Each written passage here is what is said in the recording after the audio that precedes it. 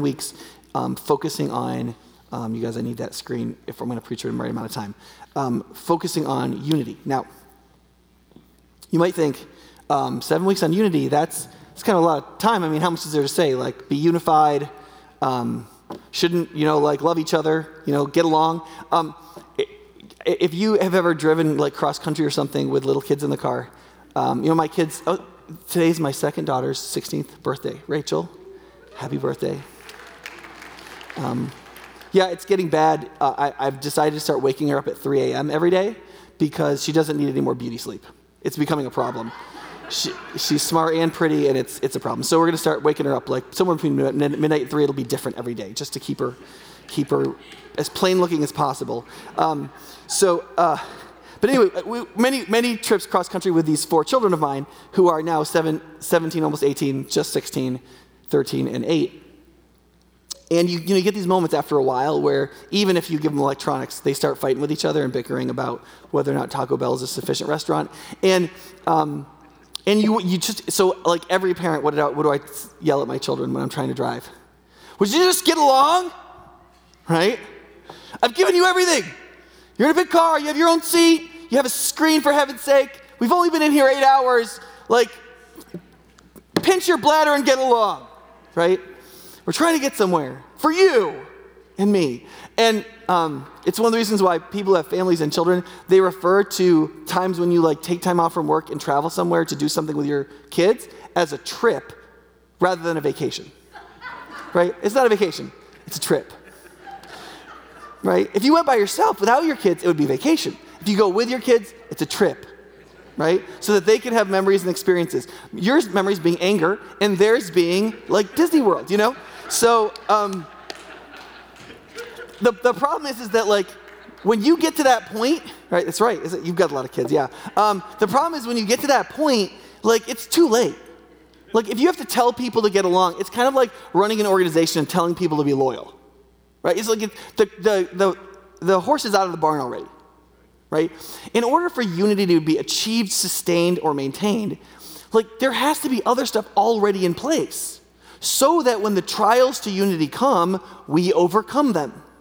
Does that make sense? Now, it's also really important because the same acts, beliefs, vision, and virtues that produce unity in the church, which is Jesus' main focus in the scriptures, is the same thing that produces good everything in terms of human relationships. Does that make sense? So, for example, if let's say you look at what you think is the highest possible level. It's not the highest possible level, but a lot of people in the secular world think it is, like world peace, right? I want world peace. Okay, great. The human disciplines, vision, and actions necessary to create and be protective of unity in the local church is the exact same virtues that everybody in the world would have to have for us to have world peace. Or if you want a functioning government, or a tranquil society, or voluntary cooperation for some social improvement. You want to improve racial disparities, or achievement in school, or whether or not there's a lot of dandelions in the stupid park you take your kids to, all these, you need to cooperate for that, or economic free exchange, or warm relations with your neighbors, healthy friendships and social circles, a rich family life, positive interaction with strangers, lasting romantic love, psychic integrity inside your own mind so that your own soul isn't being torn apart with a certain kind of adversarial disunity inside of you, and for you to be in real union or unity with God himself. The same principles by which God builds among his disciples unity in his local church, the body of Christ, are the exact same principles, actions, visions, and virtues as is necessary for good social relations in every context of human beings everywhere. They are universal, and to a certain extent, most of what I say, stripped of its spiritual content, could easily be agreed upon by wise and sensible atheists. However, they are best embodied, most clearly taught, most completely lived out, filled with proper motivation, and that get down to the deepest part of the human soul in the one who knows and created the human soul, Jesus the Christ. And in order for this to be achieved, scripturally speaking, it must be achieved with Jesus. If you notice, discussion of unity in the Bible is always focused on the people of God. Why? What about with our neighbors that aren't believers? Aren't we supposed to have unity with them? Not really. I mean, the Bible doesn't say that we should achieve it. What does the Bible say we should do with our non-believing neighbors? That we should be peacemakers. Well, what's the difference? If God says you should have unity with us, and then he says as we go out into the world, you should be peacemakers, what he's saying is this. You could go out into the world and do everything right, trying to be a peacemaker, and you can fail miserably. Because you just may not have the resources with the people you're interacting with to create peace, right? It says in the book of Romans, to the extent that it depends on you, live at peace with everybody. There shouldn't be a single relationship in your entire life where there isn't peace because of you. But that doesn't mean you're going to have peace in all your relationships. Far from it. Right? I mean, Jesus got killed, right? So did all of his apostles and many millions of people who followed him. Hasn't been a particularly good year in Nigeria, for example, where there were murders and burnings and rapes and pillaging on Christmas. Right? You can try to live at peace with your neighbors. You won't always succeed, right? Out there, we are always to be peacemakers. But in here, God says, you should have unity. Why? Because if those of us who belong to the church of God are credibly regenerate, we belong to Jesus. God has done the miracle of regeneration in us. We walk by his Spirit. We believe in his truths. If those things exist, we should be able to achieve unity. It's not a pipe dream. It's not as much as it depends on you. We're agreed on the basis of cosmic and human unity. We should be able to achieve it. And so Jesus demands that we do. Conceptually speaking, I think it's important that we recognize that unity is a vision more than it's a virtue. Unity is a vision more than it's a virtue. Like, unity is not something you do inside yourself. It's not a personal developmental thing where you're like, I'm going to grow in unity. You don't grow in unity. You can't grow in unity. Unity is outside of yourself. Unity is something achieved. It's a vision that we see in our mind's eye that we want to bring about. It's a goal. It's a value. It's a pursuit. Right? It's like having a good marriage. You don't build the virtue of having a good marriage, right? You try to build the virtues in yourself so that you can become the kind of person who can have a good marriage, like that you don't like make fights worse, that you serve rather than want to be served constantly, like all those personal virtues. And then you have a romantic vision for what it's like to love somebody over a long period of time. In your mind's eye, you know what it means to love, and you have strong feelings about it. You want to achieve it, and you care about it, right? And then when the vision comes together with the virtues and you live them out in action, you have the possibility, if the other person is fully committed to that as well, you could have a lifelong, loving relationship. Off and on, at least. Right?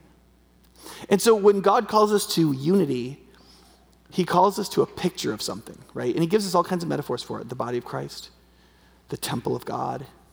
Those are all corporate metaphors for how we are all one together. And all through Scripture, as you start to walk through the Bible, this comes up again and again and again and again and again. So much so that like sometimes younger people are super idealistic about this. They think that if you just yell, hey kids, get along in church enough, that people will get along, right? And I just want to say to them, just wait till you have kids, right? But the Bible is constantly saying that unity should be something that we experience, and on a pretty profound level, right? So like, here's some of these passages. Philippians 4:2 says, I plead with, and he names two people in the church in Philippi, to agree with one another in the Lord. Romans 12:16. Live in harmony with one another. 2 Corinthians 13:11. Finally, brothers, aim for perfection. Listen to my appeal. Be of one mind, and therefore live in peace. 1 Corinthians 1:10. I appeal to you, brothers, in the name of our Lord Jesus Christ, that all of you agree with one another, so that there may be no divisions among you, and that you may be perfectly united in mind and thought.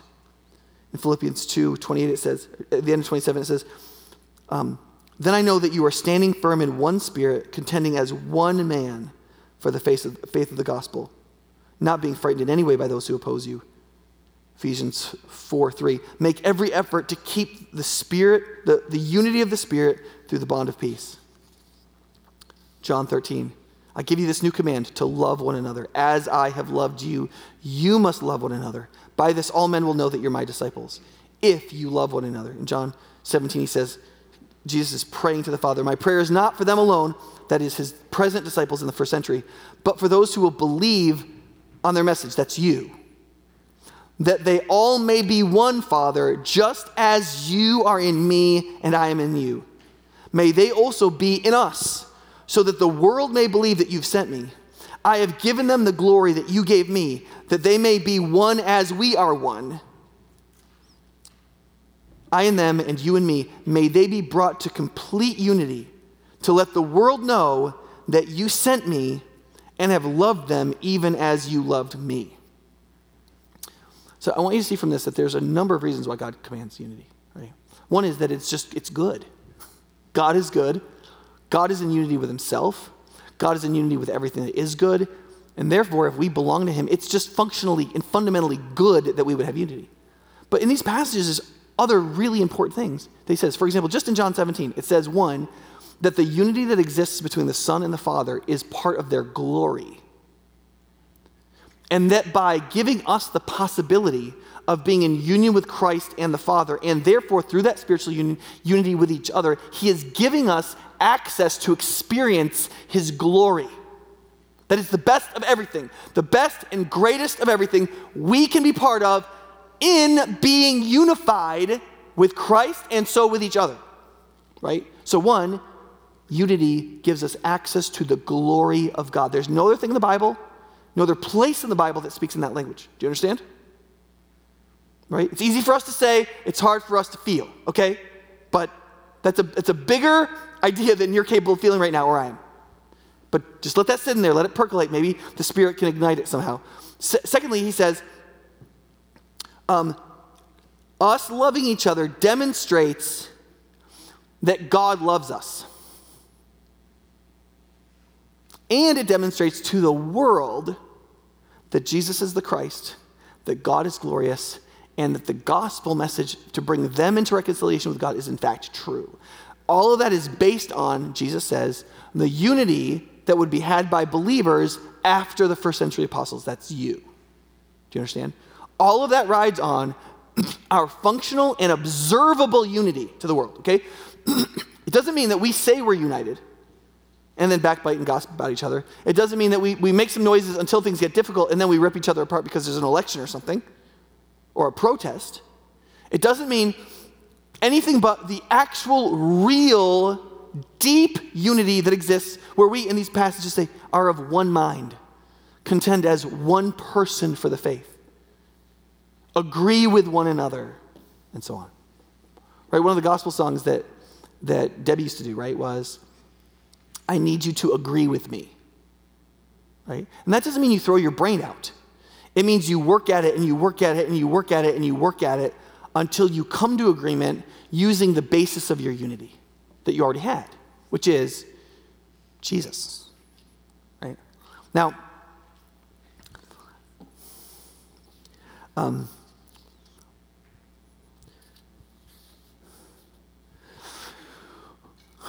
over the course of the series, what we're going to specifically focus on is not just what is unity, but how is unity achieved and sustained, right? If things get more fractious in our country, more fractious in our city, are we going to come apart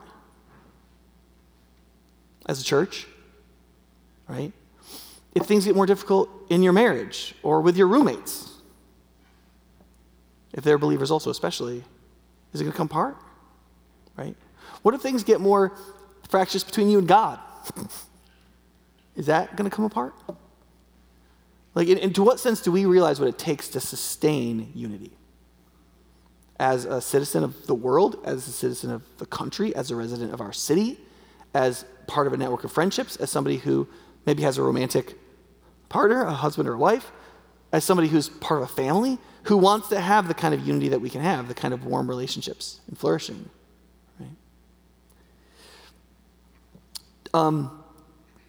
Today, I want to talk specifically about unity's limiting principle. Well, in order to understand almost any concept, you need to understand where that concept stops. What limits it? What is that concept in relationship to? Otherwise, you'll just apply it blindly to everything, and you'll get some really bad applications of any concept. And the limiting concept of unity is purity in Christian faith. Right? Purity is the limiting principle of unity. However, it's also important, otherwise that's enough to lead us to be raving fundamentalists and legalists, right? Because if purity always trumps anything relative to unity, then we exclude it and separate and separate and separate and separate, right? However, purity is the limiting principle of unity. I don't care how bad an experience you've had in like a fundamentalist church or with legalistic people or people that like everything matters about being right. Or remember what Mike said about this guy that they said he was kind of like a porcupine. He had a lot of good points, but nobody could get close to him, right? Like that kind of idea, right? Like there's people like that and you're like, I don't like people like that. I don't want to be like that. Well, I mean, don't then. But that doesn't mean that purity isn't the limiting principle for unity. Purity is the limiting principle for unity. However, the opposite is also true. In a sense, unity is the directing principle of purity. What's purity for? Purity in what? Racial purity? Gender purity? Liking the Packers purity? Like what kind of purity are we talking about? And on what basis is that the truth? And on what basis is it supposed to lead to unity? Like in the gospel, the purity that we're seeking is around the gospel truth. And the purpose of that gospel is to redeem people into a new unified people that are the body of Christ. The purpose of the truth is to provide a future redemptive unity. Right? So yes, purity is the limiting principle on unity. Purity limits unity. But God's desire for a redeemed unity among a new people is the directing principle for what the truth we're pure about is for. And if you forget either one of those, unity goes very wrong. Right? You could say it this way also, that there's no conflict between grace and truth. But that's too short, right? I'm just kidding. So the first thing to think about is that purity is the limiting principle for unity. Purity is the limiting principle for unity, right? Not all unity is good, right? Think about the unity of the devils to destroy all image-bearing creatures and to wreak havoc upon creation. They are unified in that idea, right? That is a diabolical and a detestable unity, right? Most people would say historically that there was a lot of Nazi unity, right? A lot of Nazi unity. Well, that wasn't good. There are despicable kinds of unity. There's also the fact that good unities can be contaminated and come apart, right? Think about anybody who's like, we don't like these people. Why are they saying we don't like these people? And the answer is because they believe that those people are somehow going to contaminate the unity that they have. Whatever they're unified around, these people are going to destroy, right? And you can see this everywhere, right? I could give you some really offensive examples of this, but I'm just afraid it would distract you. But there's a lot of examples of this. Now, the question then is, in the Christian church, for human beings who are willing to turn to God in Christ, what is the principle, right? And the principle is very straightforward, right? It is not race, ethnicity, culture, background, temperament, your experiences. It's none of those things. You can have secondary unity on all of those things, right? As a Christian, I don't have to be offended if some of my black brothers and sisters get together to solve some problems specifically related directly to the black sub-community. I don't have to get upset about that and feel like I'm like kicked out because they have a unity around that. I don't have any problem with women having a Bible study that I'm not allowed to come to. They want to have a women's Bible study and talk about some stuff they're dealing with that's specific to their experiences and gender in their life. I'm fine with that. I'm okay with men having Bible studies. I'm okay with all kinds of sub-unities around things that are beneficial. What I'm not okay with is in the Christian church for us to be sub-unified as the church, right? The church is unified on something very straightforward, that Jesus is Lord and King, that he has accomplished what we call the gospel, a means by which through faith we can be reunited to God and reconciled to him in forgiveness and made into a new people living toward his rule, which we call the kingdom of God. So it's Jesus is Lord, bringing the redemption of the gospel so that we can be a people of the kingdom. That's it. That's what we're united about. Not all truths, right? Those truths and those integrally related. That is, truths that are connected that if you take out, none of it works anymore. That is the basis of our unity, right? Because, humanly speaking, all unity has a basis. That's why purity matters, right? If you think about why you do anything with anyone, it's not for unity. Like if you have a meeting, if I'm like, listen, you guys, we're going to have a meeting. It's going to be the unity meeting. Who's coming to that meeting, right? If you have a unity meeting, basically you get some really religiously sanctimonious people and some really politically sanctimonious people who don't like each other, who come basically because they want you to follow them on whatever they're doing. That's what happens. I've been to those meetings. I've literally been to unity meetings, and they are the most worthless meetings I've ever been to. Right? Because everybody's just there pretending that they're a good person because they believe in unity. It's like believing that like apple pie is good. No one cares, right? Nobody gathers around. They gather around something important. Right? Winning a sports championship and loving something together or being really into a hobby. People gather, all friendships are usually based on some means of walking together.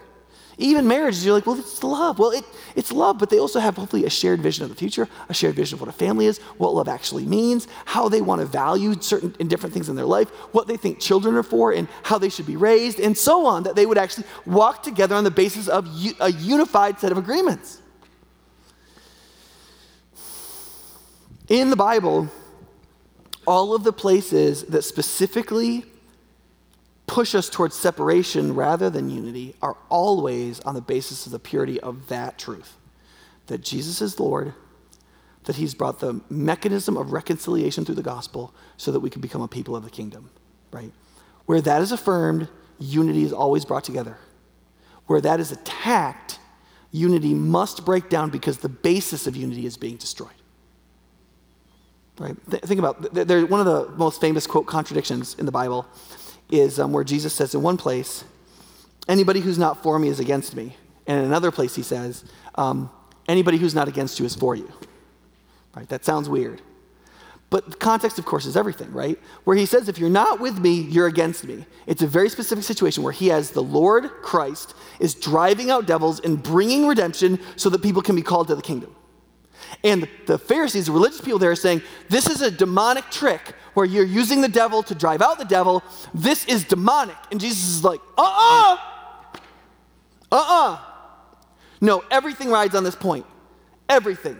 Either I am the Christ who brings the reconciling gospel so you can be a people of the kingdom, or I am not. And you're either for me or you're against me on this point. And that's all there is to it. And if you call this demonic, you are participating in the kingdom of darkness. It's binary. It's purity. That truth must stand. The other situation is there's a guy who's believed in Jesus and realizes that there's redemptive power in Jesus' name, but he's not one of his apostles. And so this guy is out there casting out demons and like healing people in a spiritually miraculous way in Jesus' name, right? And the apostles are like, what's this guy doing? He's not on our team. So they're like, Jesus, we found this guy, and he was casting out demons in your name, and we stopped him. And Jesus is like, what are you doing stopping him? He's on our team. He's out there believing I'm the Christ, bringing the redemption of the gospel to call people to be part of the kingdom, and you're stopping him? Why would you stop him? Anybody who's not against us is for us. Right? You see, the complete difference between those two is what we are unified on and what we're not unified on. Think about how much we should be like our neighbors, right? 1 Corinthians and 2 Corinthians. In 1 Corinthians 9, the Apostle Paul says, I become all things to all people so that by all means possible I might save some, right? To the Jews I become like Jews. To the Greeks I become like Greeks. I move towards my neighbors to be like them in every way possible, right? So that they can be saved, right? Because if you're strangely unlike people, it doesn't lead to natural unity, right? Like people in the suburbs, they want you to put your car in the garage. They don't want you to have stuff in your lawn, right? I think all those things are stupid, but it really bothers them if you don't do it. And so if you want to have like a nice relationship, you can be unified on all those dumb suburban things. You know what I'm saying? And that like helps build your relationship because people care about that stuff. You know, make sure the right stuff is in your recycling bin and make sure your lawn doesn't get above a certain height and, make sure your dog doesn't eat their chickens, that kind of thing. You know what I'm saying? That one actually happened the reverse to us. But anyway, the point is, what Paul's saying is be like your neighbors in every way possible. In 2 Corinthians, he says, listen, it says in the Bible, come out from them and be separate. You can't be like your neighbors. What? Right? If you go to a fundamentalist church, they love that 2 Corinthians 6 thing. Come out from them and be separate, right? If you go to like an evangelical, we're like everybody else. Hey, look, we're cool. Look at my boots, right? Like that church, they'll quote 1 Corinthians 9 all day long. And the answer is, well, what's the difference? Are we supposed to like be like our neighbors? Are we supposed to? And the answer is yes and no. Like in all trivial ways, In order to build as much unity as possible as peacemakers with our non-believing neighbors, we are obligated, because we're supposed to be loving them, to be as like them as possible, not create division where division doesn't need to exist, right? Yet, where things matter in relationship to Jesus being the Christ, who brings the reconciling message of the gospel so that we can be people of the kingdom, we have no business being like our neighbors.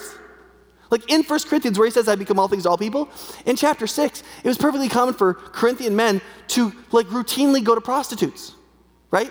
And he's like, yeah, you guys can't do that. Like, that's not a be like your neighbor thing, right? Because it is integral. Sexual ethics in the New Testament is fundamentally integral to the gospel. If you look at any place in the Bible where the Bible talks about sexual ethics, there is never any sense that it's a disputable matter, and there's never any sense that it's not a top-tier priority. To the apostles and to Jesus, sexual morality is a 100% integral to the gospel thing, right? It's one of the reasons why churches like ours haven't been like, we'll do whatever you want. It doesn't matter. It's not at the heart of the gospel. Well, the problem is the New Testament treats it that way. And so when I have to decide between, should I become like my neighbors in Madison who think you should do whatever you want, whatever feels right, whoever you think you are, or whether you should live according to that particular ethic as taught like very straightforwardly throughout the whole Bible with no trajectory, right? This is a come out from them and be separate issue.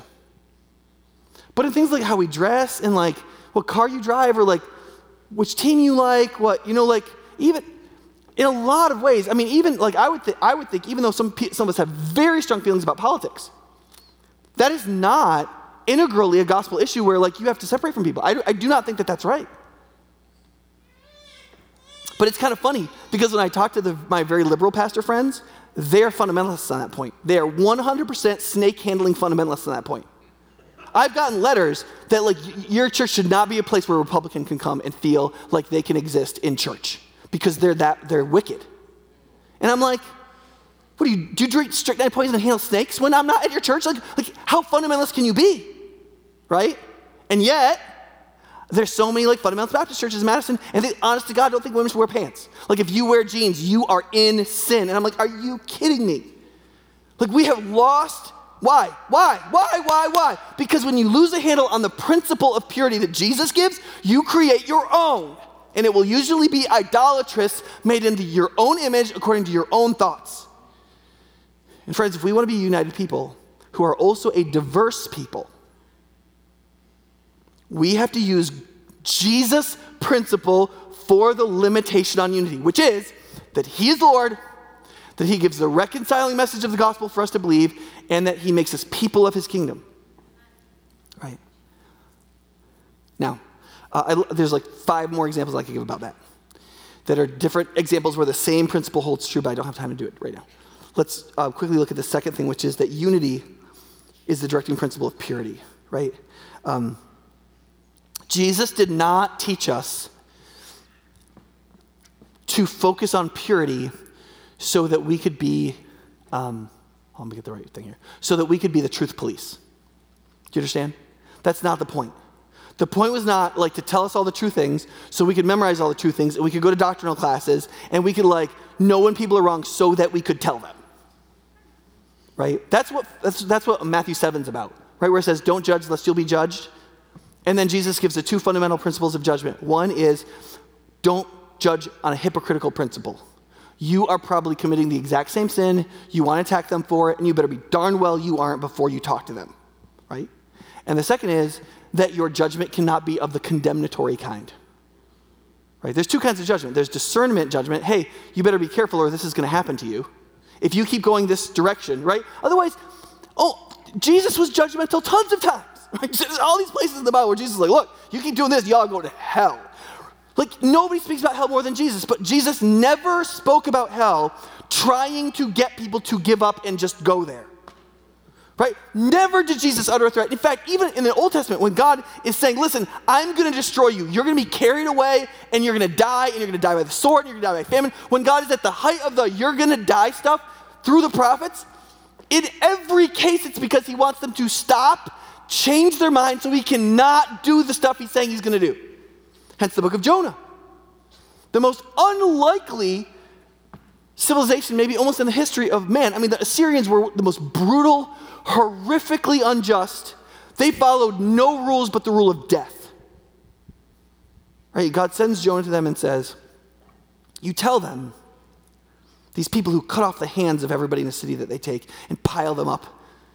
And then they make pictures of it to put in their palaces, piles of heads, impaled pregnant women. You tell those people that in 30 days, I'm going to destroy them. And Jonah doesn't go because he knows. He says later, I knew if I told them to repent, I told them, and remember, Jonah doesn't say, God's going to destroy you in 30 days, therefore you should repent. He doesn't say that. He just says, God is going to destroy you. There's no offer of gospel. There's no, why don't you turn around? Why don't you change your mind? Why don't you come to God? None of that. He just says, you're going to die. And they respond by saying, well, let's repent. And they do. And then Jonah goes up on the hill to sit and wait for God to judge them, right? The wrong kind of waiting on God. And Jonah is mad enough to die, and he says, I knew that if the reason I didn't want to come here is because I knew that if I preached their destruction and they turned around, you would forgive them. I knew it, right? Because, listen, even in the worst, most aggressive moments where God is saying, I'm going to kill you, he's saying it so that you'll live. Do you understand? He's always saying it so that you'll live. And so whenever you and I advocate for the truth against unity, it is always for the purpose of future unity, right? The Old Testament concept of unity that's most relevant is a Hebrew word called shalom, which many of you have heard people talk about. Shalom is the generic Hebrew word for peace, but the concept is more robust than that, right?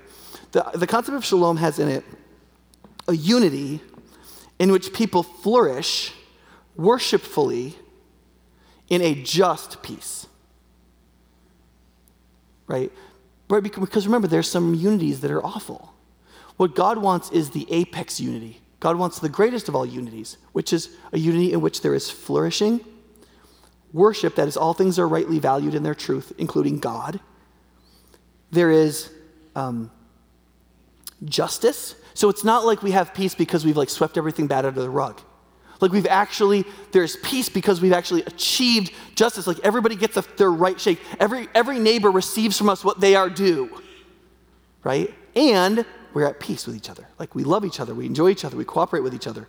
That is the unity God is after. So whenever purity comes in and limits unity, it's meant to be temporary so as to produce a better future unity that is shalom, where we flourish and worship and have real justice in true peace.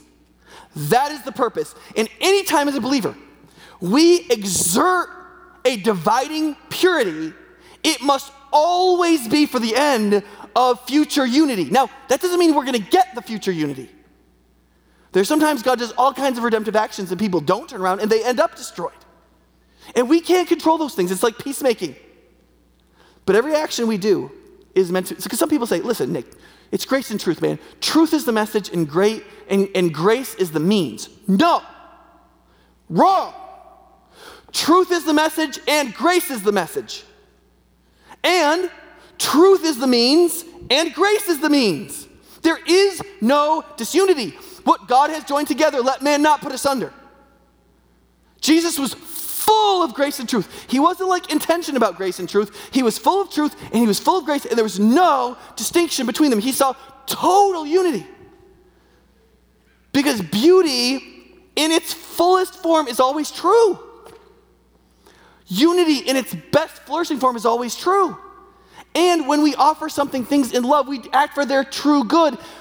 People's true good is always to come back into relationship with the truth. Because why? Because God is the complete embodiment of the truth. How can you come into oneness with God if you will not come in oneness with the truth?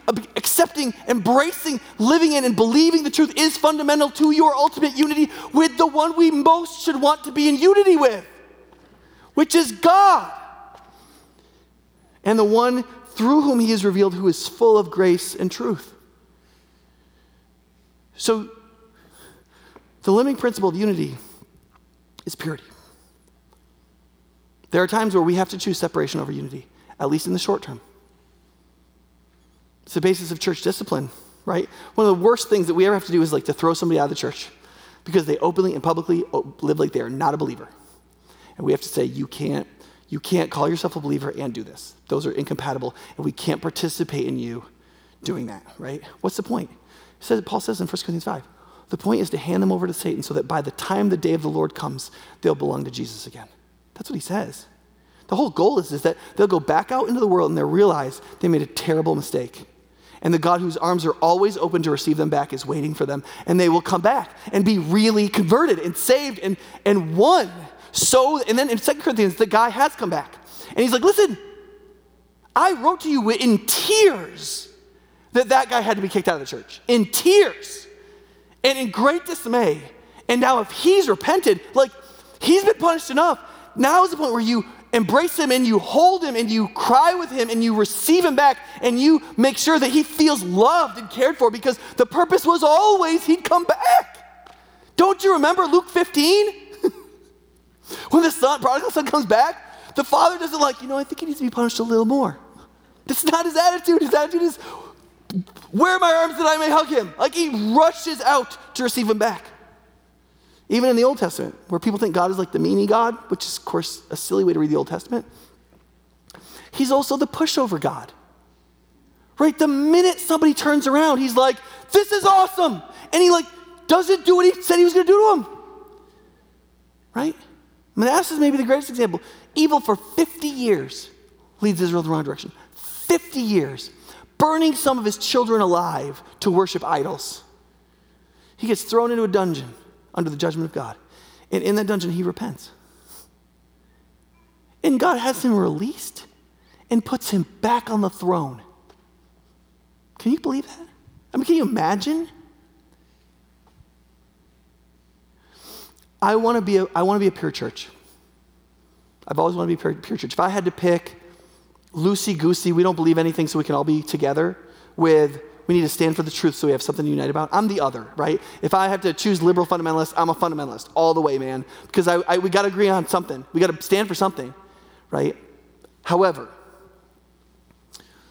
at the turn of the 20th century, fundamentalists meant we stand for the fundamentals. It didn't mean we fight with people when we don't have to. We exclude from people that we're not called to be excluded from, or any of that. That's where it went wrong. That's why the word evangelical exists. Because millions of fundamentalists broke away and became the neo-evangelicals because they said, we weren't called to that. We weren't called to the judgmental, separationist. That's not what purity means. We have to be engaged in union with people in as much as we can. And so purity is the limiting principle of unity. You need to understand that. In the gospel, it is a limiting factor. But it's not everything that we believe. It is Jesus is Lord, as embodied in the message of the gospel, so that we can be people of the kingdom. But then also, don't allow the emphasis on purity to make you forget that the purpose is final redemptive unity. That's always the goal. We never insist on purity to destroy future unity. The goal is always future unity. And so in everything that we do, whenever we have to be hard and backbony about something, we always have to remember, am I doing this for final reconciliation, for final redemption, for final togetherness, for final union with God, for this person and in this context? Because that is always our goal. To contend as one man and woman for the faith and to be peacemakers wherever we go. That is the only concept by which Jesus said in the Beatitudes. Blessed are the peacemakers, for they will be called sons and daughters of God. Why? Because that is the moment where we are most like him. The ritual of unity, which we're going to celebrate now, you guys can come and play some music if you want.